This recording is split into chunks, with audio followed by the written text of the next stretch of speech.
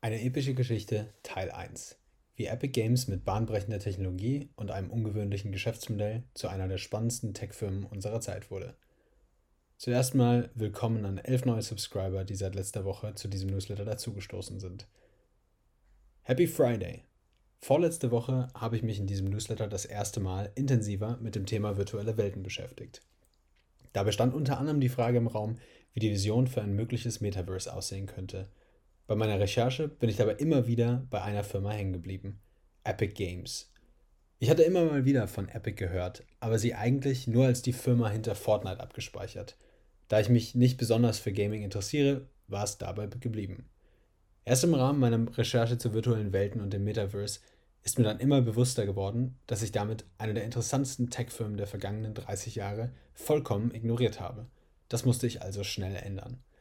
So startet die Reise ins Rabbit Hole und genau dahin nehme ich euch jetzt mit. Auch wenn du dich nicht für Games interessieren solltest, ich verspreche dir, es lohnt sich, Epic und sein Geschäftsmodell zu verstehen. Epic lässt mein Herz als Tech-Entrepreneur höher schlagen, denn die Firma verbindet auf fast magische Weise Cutting-Edge-Technologie mit ungewöhnlichen Geschäftsmodellen. Geführt von einem Bilderbuch-Nerd mit unglaublicher strategischer Weitsicht und einer Vision, die weit über die Games-Branche hinausreicht. Ich teile dieses Porträt der Firma in 2 Teile. Im heutigen Teil 1 lernen wir Epic erst einmal kennen, vom Gründer über die knapp 30-jährige Firmengeschichte. Und wir schauen uns an, welche Bereiche den Kern der Firma ausmachen, die heute mit über 17 Milliarden bewertet wird. Nächste Woche in Teil 2 schauen wir uns dann an, wie die verschiedenen Geschäftsbereiche von Epic ein perfektes Flywheel bilden und warum ich glaube, dass Epic schon in wenigen Jahren in einem Atemzug mit Apple, Facebook, Google und Co. genannt werden wird. Also los! Wie alles anfing. Alles beginnt 1981, als der 11-jährige Tim Sweeney seinen großen Bruder in Kalifornien besucht, der dort für eines der frühen Tech-Company arbeitet. Zum ersten Mal erlebt er IBM Personal PCs und ist begeistert. Er fängt an, Programmieren zu lernen, eine Leidenschaft, die ihn fortan nie mehr loslassen wird.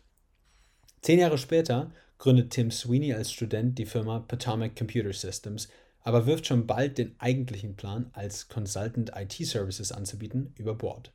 Stattdessen widmet er sich seiner eigentlichen Leidenschaft, dem Programmieren von Spielen. Seine erste Kreation? ZZT, ein simples Action-Puzzle-Game für MS-DOS.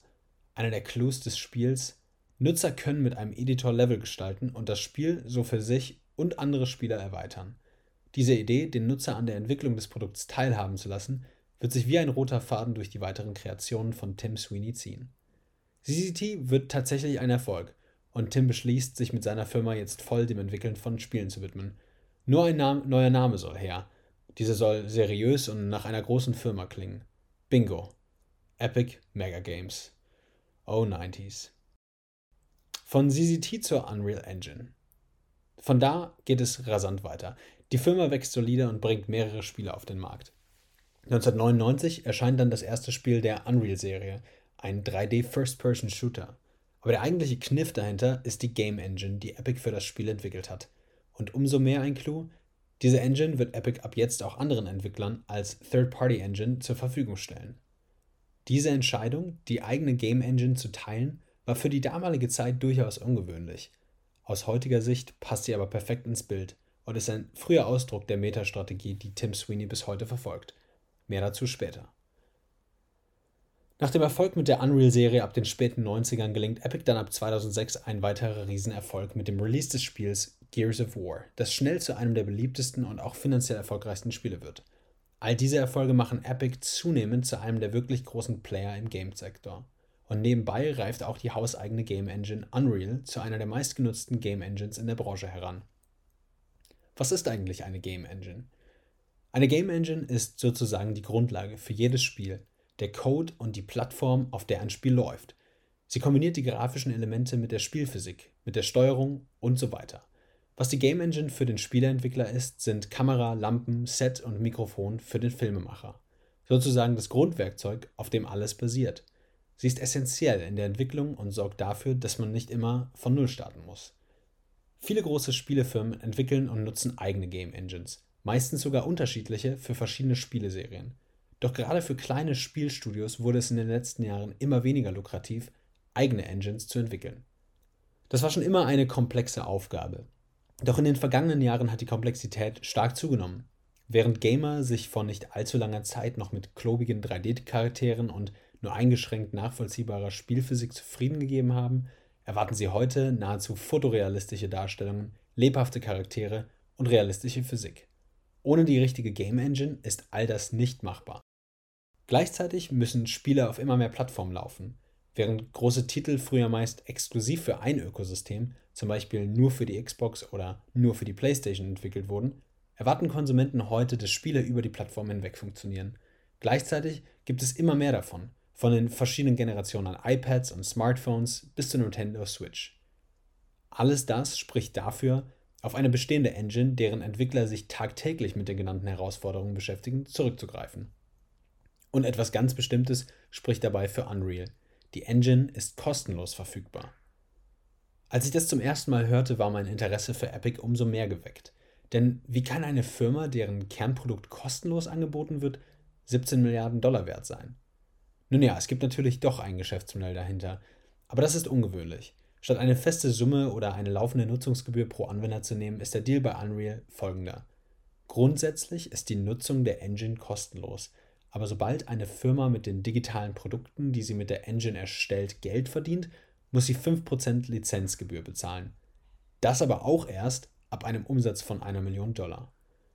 Spannend daran ist, dass das wirklich nur für den Umsatz mit den direkten digitalen Produkten der Engine gilt, also vor allem für Spiele.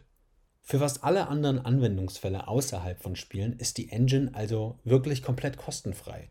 Das ist umso erstaunlicher, wenn man versteht, dass Unreal in fast allen Belangen so gut ist, dass sie mittlerweile das bevorzugte Software-Tool in diversen Bereichen wie Architektur, Automobilkonstruktion, beim Wetterbericht oder sogar beim Training von Soldaten ist. Die interaktiven Wetterberichte vom Weather Channel werden in Unreal gestaltet. Die Planung von Schwedens neuer Highspeed-Zugstrecke inklusive Planung der Gestaltung von allen Wildbrücken wurde in Unreal gestaltet. Design und Produktionsplanung der neuen BMW-Modelle in Zeiten von Remote Work findet auch in Unreal statt. Es gibt auf dem Markt kein vergleichbar gutes Angebot und die meisten Beobachter der Szene sind sich einig, dass Epic mit der Unreal Engine ohne Probleme deutlich mehr Geld verdienen könnte. Doch hier greift die unbeirrte, langfristige Perspektive, die Tim Sweeney schon seit Beginn der Firma einnimmt. Und sie besteht im Kern aus seiner Vision des Metaverse. Bevor wir uns diesem Gedanken widmen, schauen wir uns an, was Epic neben der Unreal Engine noch bietet. Epic Game Store, Epic Publishing und Epic Online Services. Manchmal finde ich, dass die Welt vor 10 Jahren noch spannender war, als es noch eine physische Aktivität war, neue Musik, neue Filme oder eben neue Spiele zu entdecken, für die man in einen Laden fahren musste. Wie wir alle wissen, findet das Suchen, Kaufen und Konsumieren von Musik, Filmen und Spielen heute fast ausschließlich digital statt. Auch hier spielt Epic seit 2018 mit einem eigenen digitalen Store mit, dem Epic Game Store. Als Gegenangebot zu dem vorher dominanten Store Steam bietet Epic hier den Kunden Spiele anderer Hersteller an. Und auch hier unterbieten sie wieder auf krasse Art und Weise die Konkurrenz. Während es für Steam, Apple und Co. üblich ist, 30% der Umsätze im Store zu behalten, verlangt Epic nur eine Gebühr von 12%. Für Spiele, die die Unreal Engine benutzen, können hier die 5%, die dort schon fällig werden, sogar noch angerechnet werden. Das Ganze ist ein weiteres Puzzleteil in der Strategie von Tim Sweeney. Die Teile fügen sich bald zusammen. Mit Epic Games Publishing tritt Epic zudem als Publisher von Spielen anderer Entwickler auf und geht dabei so weit, bis zu 100% der Entwicklungskosten zu finanzieren. Sie unterstützen also andere Entwickler und kleinere Studios sogar finanziell dabei, neue Spiele auf den Markt zu bringen. Und mit Epic Online Services bietet Epic Entwicklern eine Reihe weiterer Tech-Services rund um das Spiel an, von Nutzerverwaltung über Leaderboards bis zum Matchmaking, um Spieler bei Mehrspieler-Modi intelligent miteinander zu verbinden. Auch diese Services bietet Epic größtenteils kostenlos an. Das Puzzle fügt sich.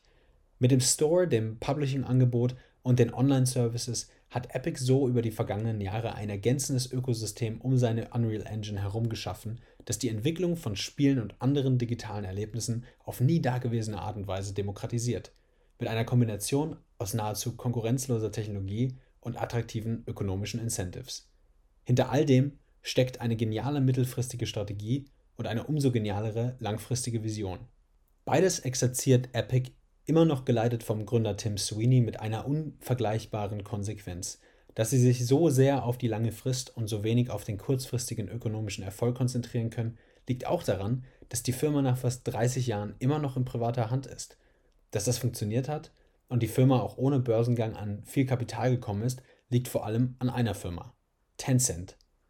Der chinesische Internetgigant, der vor allem für seinen Dienst WeChat bekannt ist, sah schon vor fast 10 Jahren das Potenzial von Epic und erwarb 2012 für knapp $330 Millionen 40% der Anteile an Epic. So erstaunt es nicht, dass die heutige Strategie von Epic durchaus vergleichbar mit der Plattformstrategie von Tencent ist. Aber neben Geld und Plattformstrategie brachte Tencent vor allem eins mit an Bord: Erfahrung mit dem Konzept von Games as a Service. Unter anderem hatte Tencent erst 2011 die Mehrheit an Riot Games übernommen, einer weiteren amerikanischen Spieleentwicklungsfirma, die vor allem hinter dem Spiel League of Legends steckte. Das finale Puzzlestück. Ein letztes Puzzlestück fehlt uns noch, um Teil 1 dieses Porträts abzuschließen. Es handelt sich um den Teil, von dem vielleicht schon die meisten etwas gehört haben: Fortnite. Schon seit 2011 hatte Epic an einem Spielekonzept gearbeitet, das die Kreativität und die Baumodi von Minecraft mit einer Shooter-Logik kombiniert. Für Epic sollte das Spiel vor allem als Testumgebung für das Konzept eines Games as a Service dienen. So bezeichnet man das Konzept, mit einem Spiel nicht durch einmalige Gebühr, sondern mit laufenden Einnahmen Geld zu verdienen. Doch Fortnite sollte viel mehr werden als nur eine Testumgebung. Nach dem Launch im Sommer 2017 wurde es schnell zum fulminanten Erfolg. Und schon nach wenigen Monaten hatte es mehr als 100 Millionen aktive Spieler. Fortnite ist mittlerweile viel mehr als nur ein Spiel. Es ist ein Social Network und mit 350 Millionen registrierten Nutzern ist es eines der erfolgreichsten. Spieler nutzen Fortnite nicht nur für den eigentlichen Spielmodus. Längst bietet es die Möglichkeit, auch einfach nur so mit anderen Spielern Zeit in einer virtuellen Welt zu verbringen, sich auszutauschen, gemeinsam auf kreative Art und Weise Welten zu gestalten oder sogar an Konzerten teilzunehmen. Auch wenn es andere Spiele mit mehr aktiven Spielern gibt, in kaum einer virtuellen Welt verbringen die Teilnehmer mehr Zeit. Allein im April 2020 waren es 3,2 Milliarden Stunden. Und für Epic ist Fortnite neben der strategischen Bedeutung auch monetär ein wichtiger Bestandteil. Mit geschätzt über 2 Milliarden jährlichem Umsatz und bis zu 1 Milliarde Gewinn ist Fortnite eine wichtige Einnahmequelle, die die anderen Bereiche von Epic mitfinanziert. Mit der Unreal Engine, den verschiedenen Online-Services, dem Epic Game Store und Fortnite ist Epic Games in einer besonderen Position, die digitale Welt von morgen mitzugestalten. Wie kaum eine andere Firma schaffen sie es, Netzwerkeffekte über ihr gesamtes Portfolio zu realisieren und bringen uns damit alle der Vision vom Metaverse näher. Wie Team Sweeney genau das tut, warum er sich als Gegengewicht zu Apple und Google sieht und wie Epic in den kommenden Jahren zu einer der wertvollsten Tech-Firmen werden könnte, schauen wir uns nächste Woche in Teil 2 an. Wenn du schon Subscriber dieses Newsletters bist, landet Teil 2 wie gewohnt nächsten Freitagmorgen in deiner Inbox. Sollst du noch kein Subscriber sein, dann hol das ganz einfach nach auf techinsider.substack.com. Beste Grüße und bis nächste Woche, Robby.